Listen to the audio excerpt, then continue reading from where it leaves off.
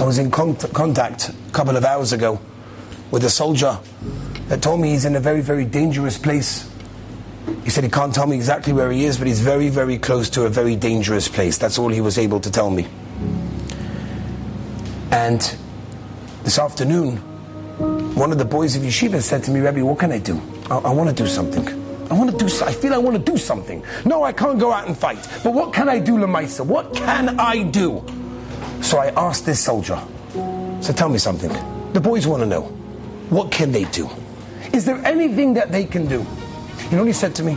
Now, to be honest, I don't know who this is. Somebody gave me his number and said, Rebbe, call him up. He needs chizuk and mebracha before he... So I said, sure, no problem. I have no idea how religious. Yes, religious, not religious. I have no idea. But one thing I can tell you is what he said. When I asked him, what should the boys do? He said, please, tell them to put on tefillin for me. I don't have tefillin, and I cannot put tefillin on in this place. Tell them to do a mitzvah for me. Something that I cannot do.